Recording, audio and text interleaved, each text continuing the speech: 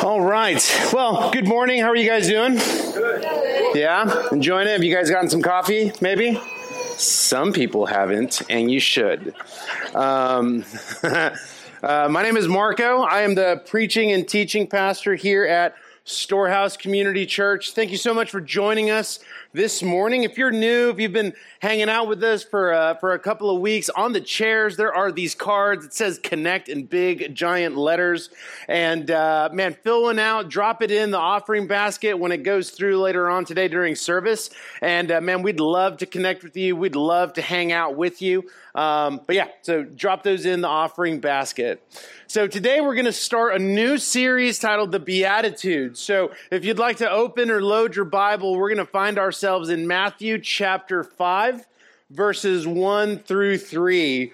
Now, if you want to go ahead and go there in your scripture, or excuse me, in your Bible, man, I'm just going to ramble a little bit as we prep for our time today.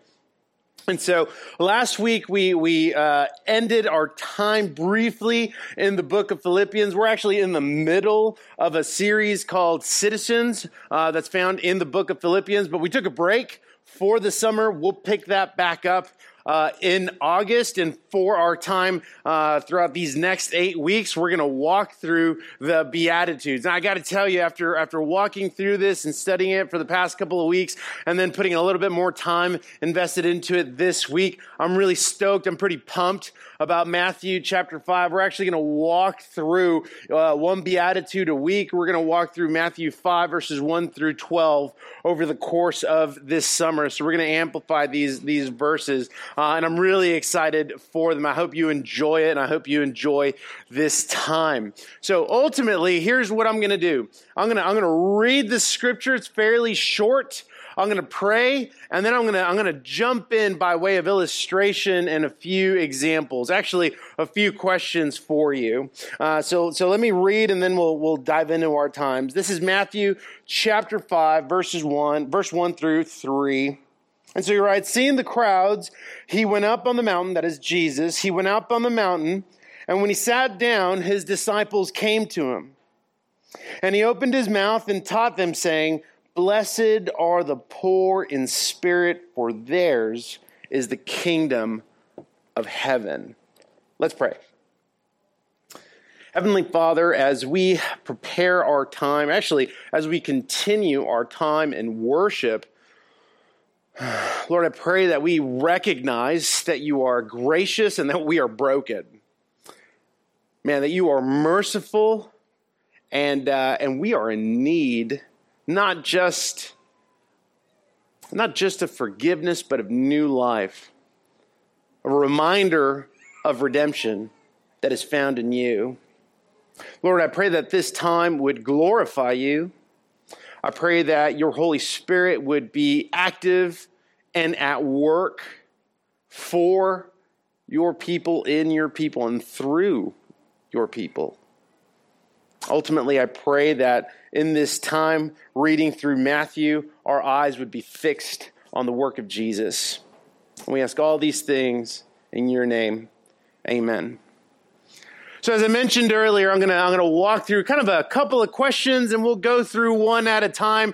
These are all rhetorical. As much as I'd love this to be interactive, this is going to be a few rhetorical questions. And we're going to go through a lot in the beginning of this introduction before we actually dive into the verse by way of setting it up. Dr. Martin Lloyd-Jones once wrote that happiness is the great question confronting mankind. And so my question to you is, are you truly happy? Are you truly happy? And if you are, how would you define it? How would you define happiness? I think everybody might have a different definition if we really began to dig. For some, perhaps happiness is the American dream. But even when we dive into what the American dream is, each one of us might have a different response and a different perception of what that looks like. It might be, work really hard and obtain the goal that you want. Maybe it's the job that you're looking for. Perhaps it's the family that you want. Maybe it's the status that you'd like to achieve. Maybe you would define the American dream as that, and if that's your definition, you would say, man, I think this is what happiness ultimately is. We can look back in history and walk through what a couple of people have said about happiness, and we'll walk through them briefly. Aristotle once said that happiness depends upon ourselves. Essentially what he is saying is, man, happiness, it's kind of like Gatorade, right? Or Powerade. You make it, you call it what you want it to, right? You know, Powerade is like sport is what you make it. So happiness is whatever you say happiness is, that's what it is. Whatever it is happiness. Plato additionally said that the man who makes everything that leads to happiness depends upon himself and not upon other men, has adopted the best plan for living happy. So same thing. Man, happiness is going to depend on me, not upon other people. And ultimately, happiness is what I call it. Happiness is what I define it as. Moving on, we can look at the Danish philosopher Søren Kierkegaard. And Kierkegaard's recipe, if you want to call it that, for fulfillment includes three things. It includes the aesthetic stage, it includes the ethics stage, and finally, it includes the religious stage. And I'll walk through each one briefly. The aesthetic stage, the goal of the individual is to satisfy their desires. Maybe that might be what you define happiness is, right? Whatever your desires are, you want to satisfy those desires. You want to do whatever it is you want to do because it's an innate desire that you have. It could be spending a ton of money. It could be making a lot of money. It could be looking a certain way, having a certain title, achieving a couple of things. It's the aesthetic stage.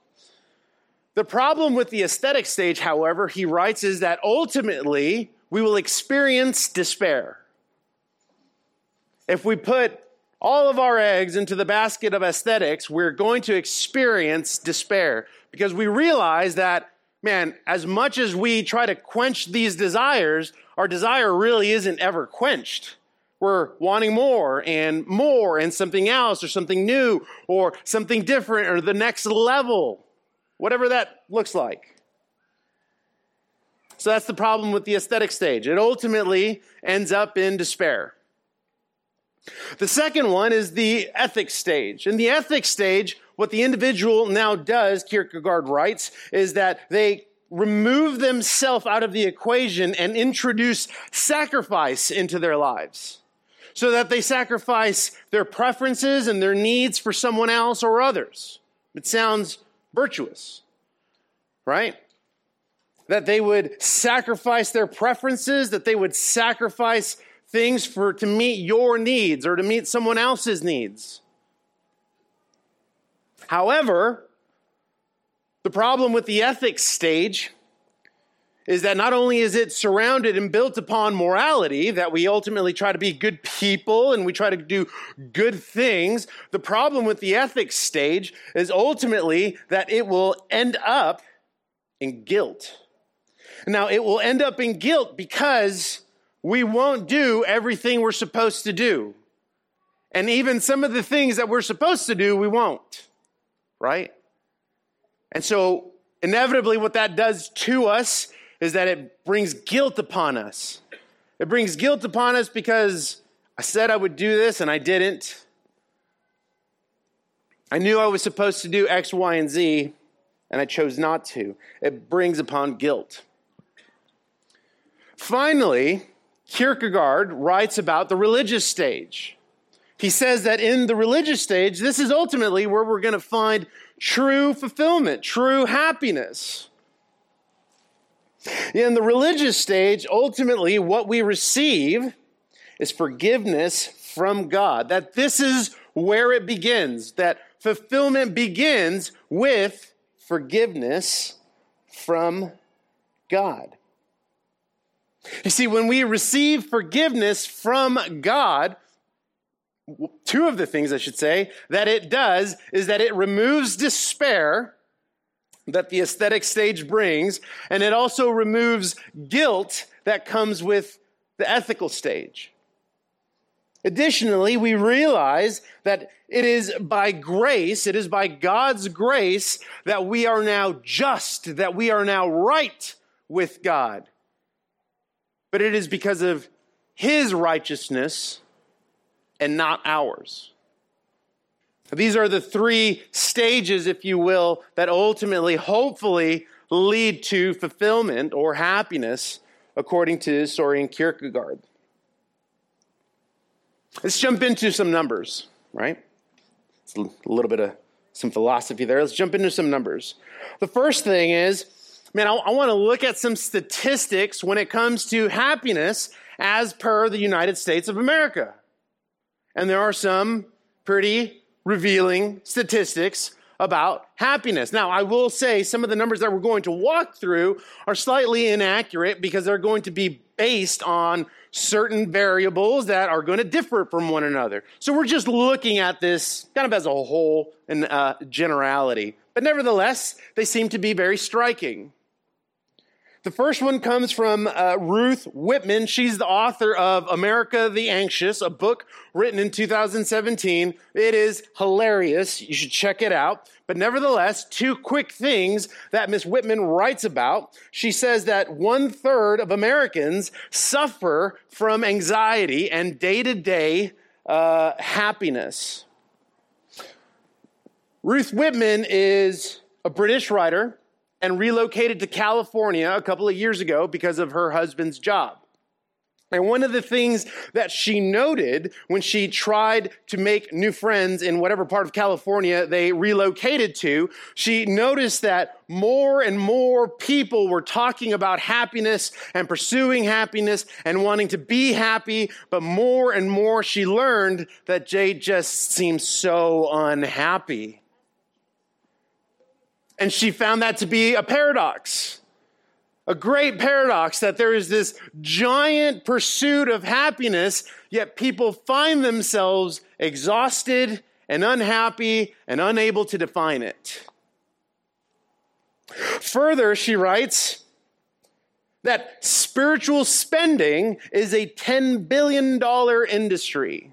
Now, when we talk about spiritual spending, we're talking about a ton of things. We're talking about memberships to yoga gyms, right? We're talking about learning how to meditate.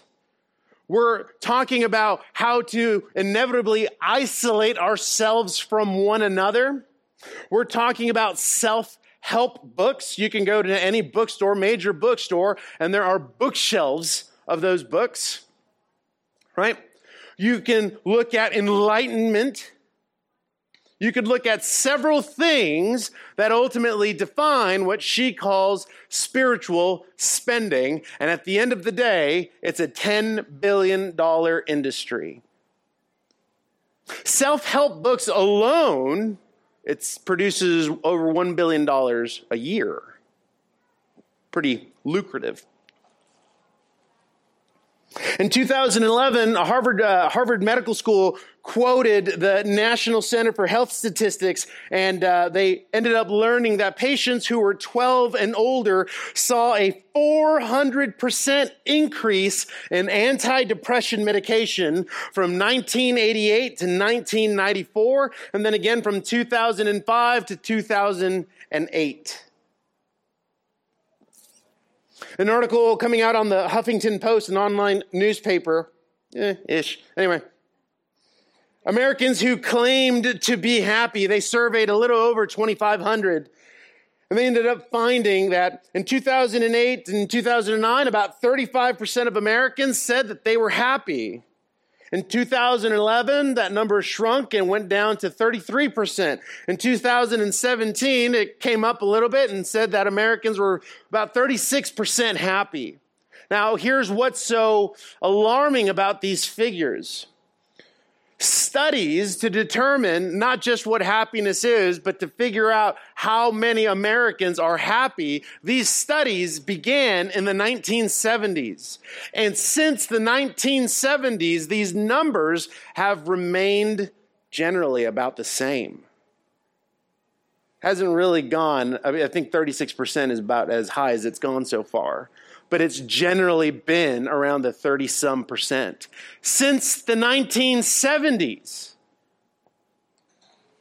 Can't define happiness. Everybody has a different definition for it. Everybody's looking for it. Everybody has a different definition for happiness, but everybody is lost finding it, is exhausted trying to look for it, and ultimately can't define it themselves. Oh man, sounds exhausting, I think. And it brings us to the Sermon on the Mount. It brings us to the Beatitudes. So you can keep some of those figures in the back of your mind. We might touch on them a little bit later.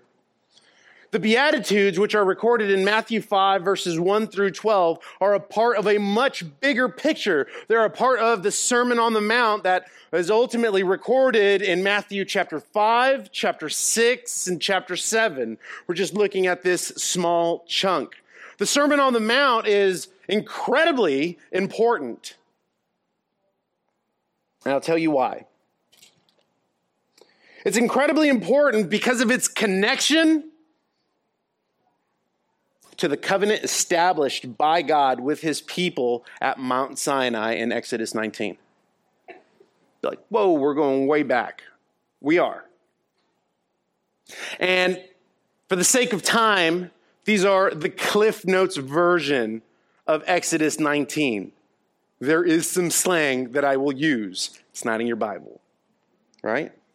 In Exodus 19, God calls Moses up to Mount Sinai, right? Even if you've never read a Bible, maybe you've seen the Ten Commandments. Well, Chuck Heston is going up the mountain. Anybody? All right.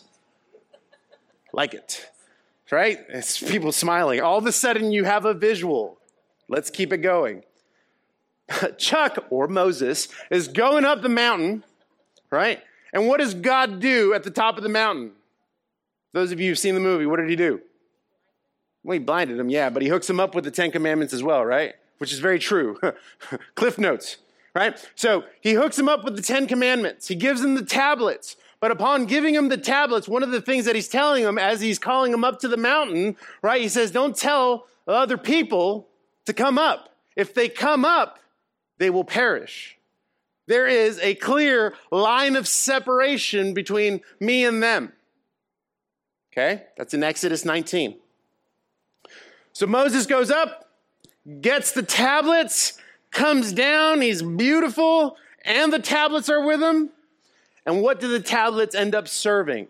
Not just that they are the commandments of God, but I think if we look at them, ultimately what the commandments teach us is that it is God holding up a mirror to us, telling us we can't keep them, that we will fail. And all the more reason of a need for a Savior. All the more reason of a need for a Savior. Fast forward to Matthew 5. Jesus goes up to a mountain, and I'll touch on this a little bit more at the end. But Jesus goes up to the mountain, and he invites the disciples, and he has them sit down.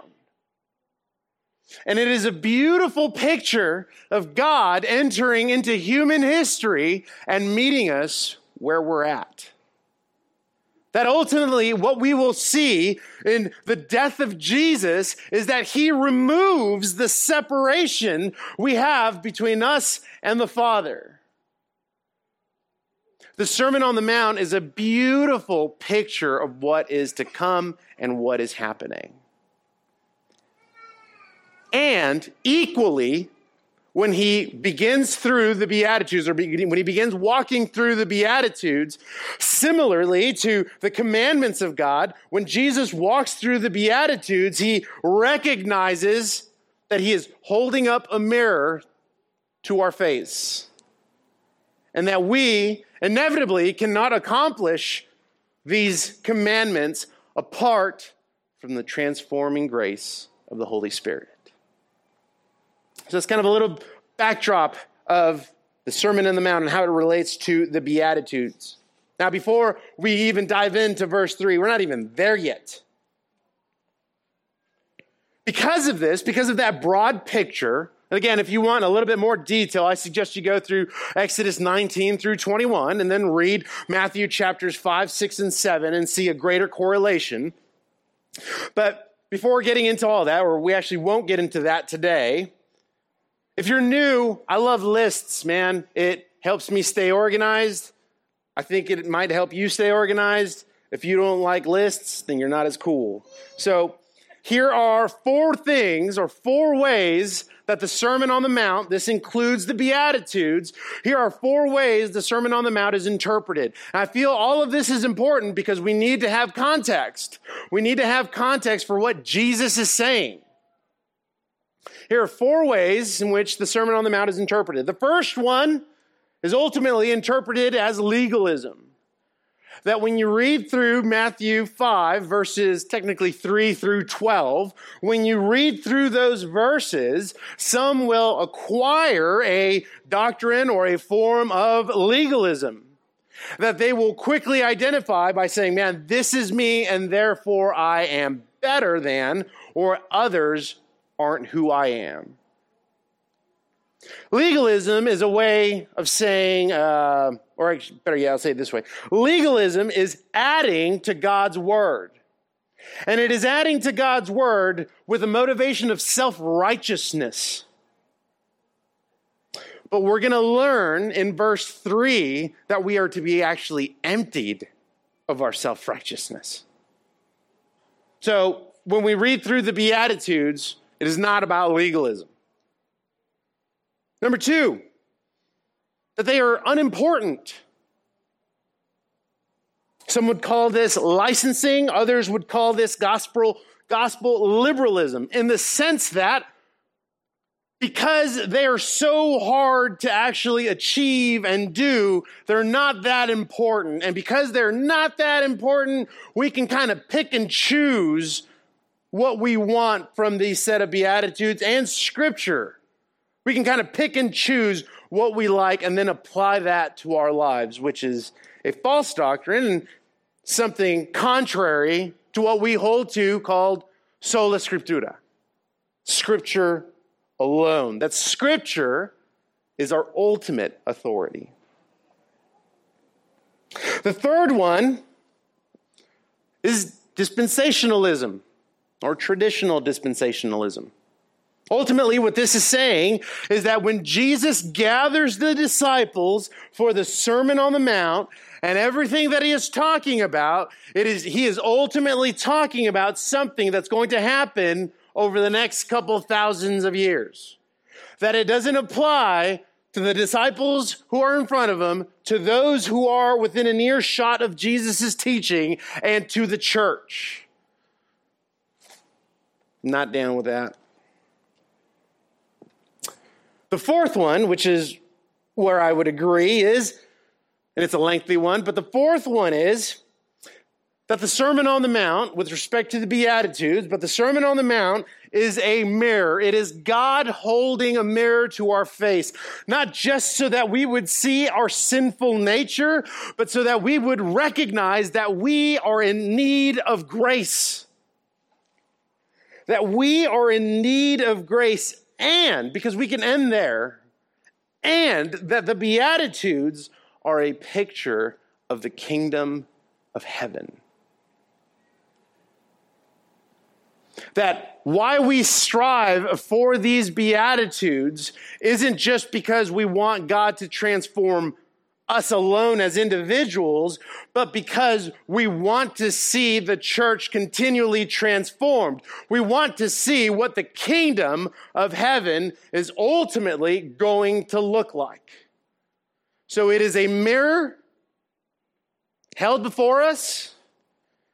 It is a recognition that we are in need of grace because of our sinful nature, and a beautiful picture of what the kingdom of heaven is to look like. Man, and if you're thinking, man, so the kingdom of heaven is supposed to look like a bunch of weirdos and broken people, we would high five right now. Yes. That the kingdom of heaven belongs to the broken and to the humble. Further, here are 4 things that the Beatitudes do teach. Okay? Now, if you were raised in church culture, maybe you've heard teachings on the Beatitudes before. Maybe you've studied them in a Bible study or something like a community group. Maybe you've done all of those things, and that's really cool.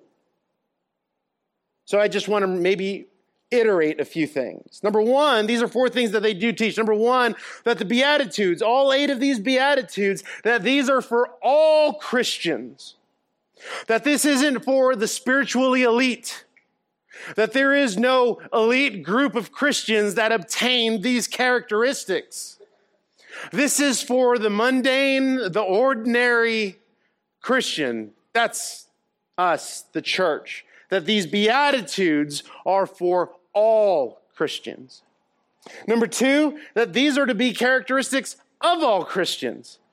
I think each one of us will vary in some of these things as we walk through this over the next 8 weeks, but that doesn't mean that these aren't characteristics that we simply won't have. You see, our need for grace tells us that in new birth, there is new life. Character comes before conduct. Number 3, none of these come naturally. I'm just making it worse. None of these things come naturally to us.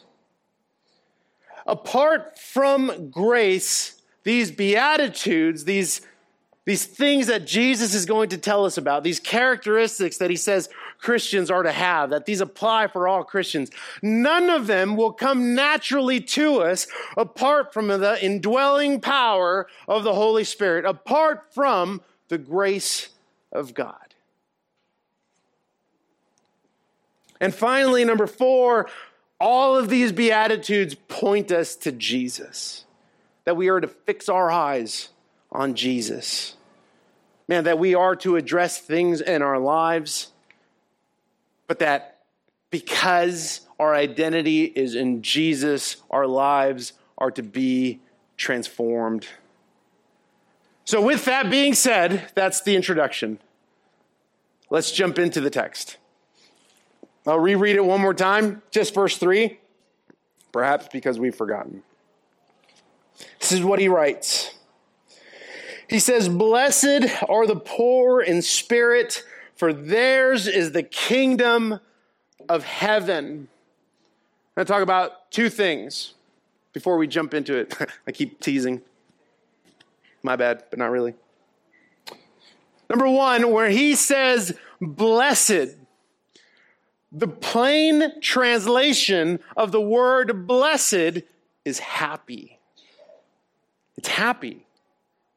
Happy are those who are poor in spirit. Now, with that being said, going back to, all those philosophers and some of those statistics on happiness, I think one of the things we might do, because I know I did, is ultimately link happiness to what we think happiness is according to the American dream, or according to some of those Greek and Danish philosophers. Bless you. But when it comes to, I think that was my wife. Stop it. Blessed. What was I saying? It's happy. It's happy, right? Blessed, the translation of that is happy. But it is not this American idea that is contingent upon circumstance. See, many of you fall under that. And when we look at happiness today, how you and I might define it, that might be accurate. That it is this idea that is contingent upon our circumstance. Man, you got that promotion. You and your spouse are expecting. You got the house. You got the new car. You opened a new business. You got into the school you've been wanting to get into. Whatever your thing is, happiness is defined or is contingent based upon the circumstance. But when we look at the biblical definition of happiness, it is not actually contingent upon the circumstance. Instead, it is gracious favor that is given to us by God. Gracious favor that is given to us by God that is both permanent and enduring. It is permanent and enduring. That means it makes happiness objective, not subjective. The invitation to the poor in spirit is not a call to moral satisfaction, but to the grace of God in Jesus. And so he writes, blessed are those who are poor in spirit. What does it mean to be poor in spirit? One, he's not talking about materialistic things. Right? He's not talking about materialistic things. When he refers to the poor in spirit, he is referring to those who recognize that they are spiritually bankrupt. That all pride is now absent. All self-righteousness is absent. All self-effort is absent. All self-confidence is absent. To be poor in spirit isn't to put your best foot forward, but recognizing that you don't have a best foot to put forward. That is what it means to be poor in spirit. That we are spiritually bankrupt. And that is very contrary to what we just learned about a few statistics concerning happiness. That's incredibly contrary, wouldn't you say? Man, happiness is about, self-confidence, self-help, self-righteousness. Pull yourself up from the bootstraps. You can do this. You can. Just believe in yourself. Keep trying. Keep going. Keep going. At some point, you'll get there. Well, what's happiness? I don't know, but we're going to try and figure this out together. And it ultimately leads to despair and guilt. And it ultimately leads us to exhaustion. And what he says here, when it comes to the poor in spirit, those who are happy, gracious favor from God, is that they recognize that they are spiritually bankrupt and emptied, check it, emptied of all pride. Even now, some of you buckle up against that. Some of you buckle up against the emptiness of pride because of whatever happened this week that you think you're right on, or because of whatever it is that you're doing that you think you're entitled to, because that's what's going to give you great favor, or that's what's going to give you ultimate satisfaction. We just walked through it, that we will end in despair because the desire will never be quenched. Blessed are the poor in spirit, those who are spiritually bankrupt, emptied of all pride. Poor in spirit means that we are empty vessels. That we are empty vessels, that is, coming before God in confession and repentance of our sin. I'll talk about that a little bit more, but coming before God in confession and repentance of our sin, broken over what sin does. Many times when it comes to Christianity, we begin to categorize our sin. This is small, that's big, that wasn't so bad, I felt like I had to. We categorize our sin. Yet, R.C. Sproul says that sin is cosmic treason. Sin is what got us kicked out of the garden because we inevitably thought that we were like God. Being an empty vessel is recognizing in our confession and in our repentance that we are broken over what sin does. It distances us from God. Confession and repentance reels us in. It reminds us of his gracious love and his abundant mercy.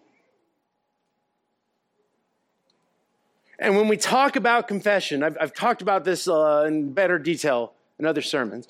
But when we talk about the confession of sin, we're talking about several things. I'm not just saying, man, you put something up on a whiteboard and then you walk away. What I'm talking about when we look at confession of sin, what we are talking about is, number one, that we are agreeing with the authority of God and the charges brought before us. So there's an agreement that comes with confession of sin. It is that I recognize the authority of God and the charges that have been brought before me. Number two, once that is in place, it leads us to the grace of God.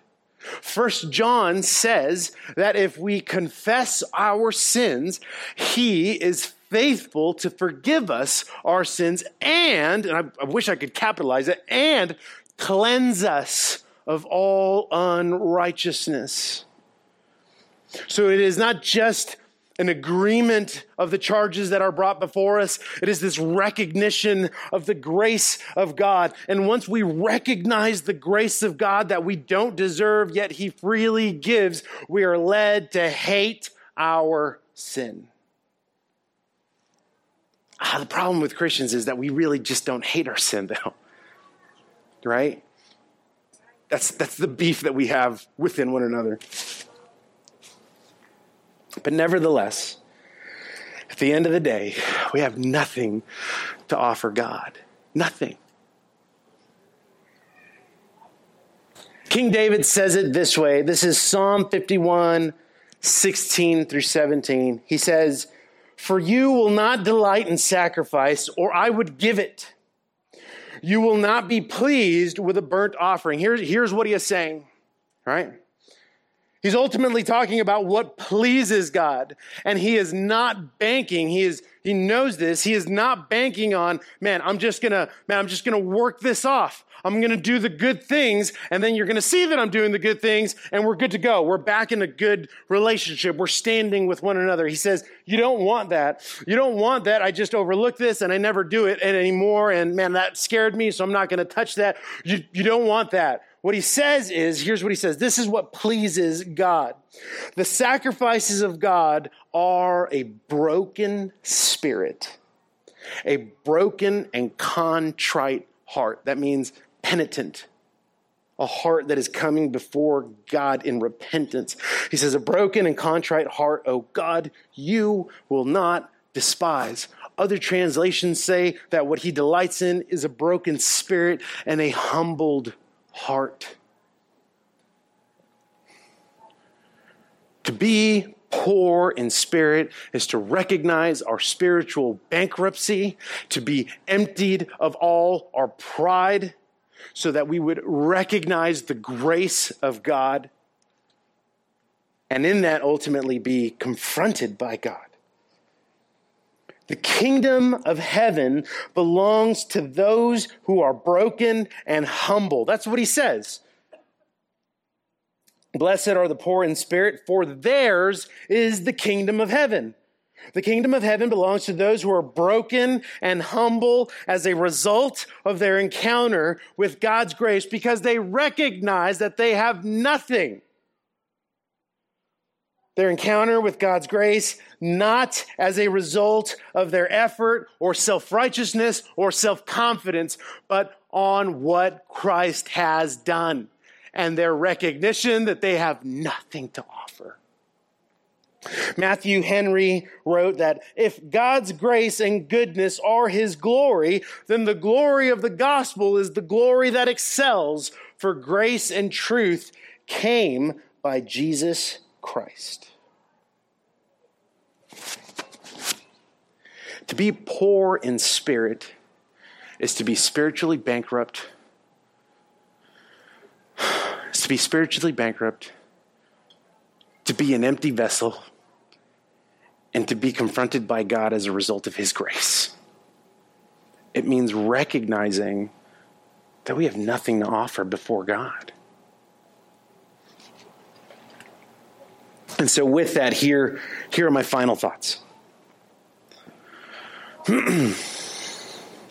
So earlier I talked about, Exodus 19, right? So God tells Moses, come up tell the rest of the people, right? He covenants with the people, but at the same time, he says, man, don't tell them not to come up here. If they do, they're going to perish. It's the Cliff Notes version, right? If they do come up here, they're going to perish. So there was a separation from God's people and God, right? There was this separation. And upon receiving the 10 Commandments, right, when we would sin or when God's people would fall short, they would ultimately offer a sacrifice, a scapegoat, so that that sacrifice would take away their sins. All of this is Cliff Notes, but that's ultimately what we talked about at the beginning. The life and work of Jesus is that Jesus came into human history and met us where we are at. At the beginning of the Sermon on the Mount, it says that Matthew records that Jesus sat and invited the disciples to listen to him. And the Gospel of Luke says that there were others around him who heard. So anybody who could hear, he was down with, but he was talking to his disciples. And what that shows us is that God came down in the form of a man, entered into human history, met us where we were as a foreshadowing of ultimately what he could only do. And at the cross, Jesus removes the separation, the fence of separation between us and the Father by Jesus drinking the cup and receiving the wrath of God on the cross on behalf of sinners. And the Sermon on the Mount is a beautiful picture of that. It's Jesus coming down, meeting them where they're at, sitting with them, teaching them. And then later would be crucified. Later would endure the wrath of God. And enduring the wrath of God, he removes the fence of separation that we have with the Father. What we jacked up back in Genesis 3, what we distorted is now being restored through Jesus. To be poor in spirit is to be desperate, is to be in desperate need of Jesus. And I'll close with this. This is Psalm 32, 1 through 2. The psalmist writes, "Blessed is the one whose transgression is forgiven, whose sin is covered. Blessed is the man against whom the Lord counts no iniquity, and in whose spirit there is no deceit." Let's pray.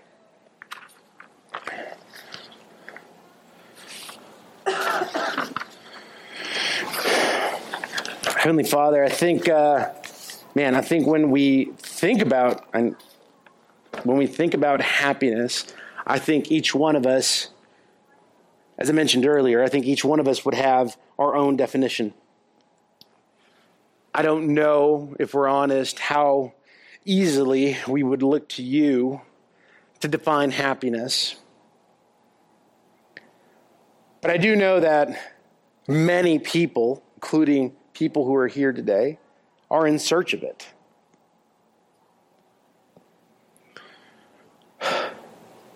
And Lord, after walking through verse 3 of the Beatitudes, Lord, my prayer is that we would recognize that we are spiritually bankrupt, that we are in deficit. And all the self-help and the self-righteousness and the self-confident and the self-efforts we have count toward nothing other than our exhaustion, our despair, and our guilt. And so, God, I pray that we recognize that we are broken before you, and to receive new life, to receive redemption, is to confess and repent of our sins and trust in your Son, Jesus. So God, we ask that you would be and do a work in us right now, not just because it's Sunday, but because it is an opportunity for our hearts to be transformed as we walk into the start of our week, as we look and fix our eyes upon you. And as we continue in prayer, we walk into a time of tithes and offerings. This is, Lord, where we give you our stuff. This is where we give you our stuff because, man, we are not held to those things. In fact, Lord, my prayer is that our desire would be for your will to be done,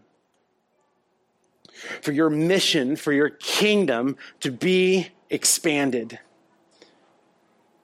So break our hearts to relinquish the control we think we have, or the control that we think we're entitled to.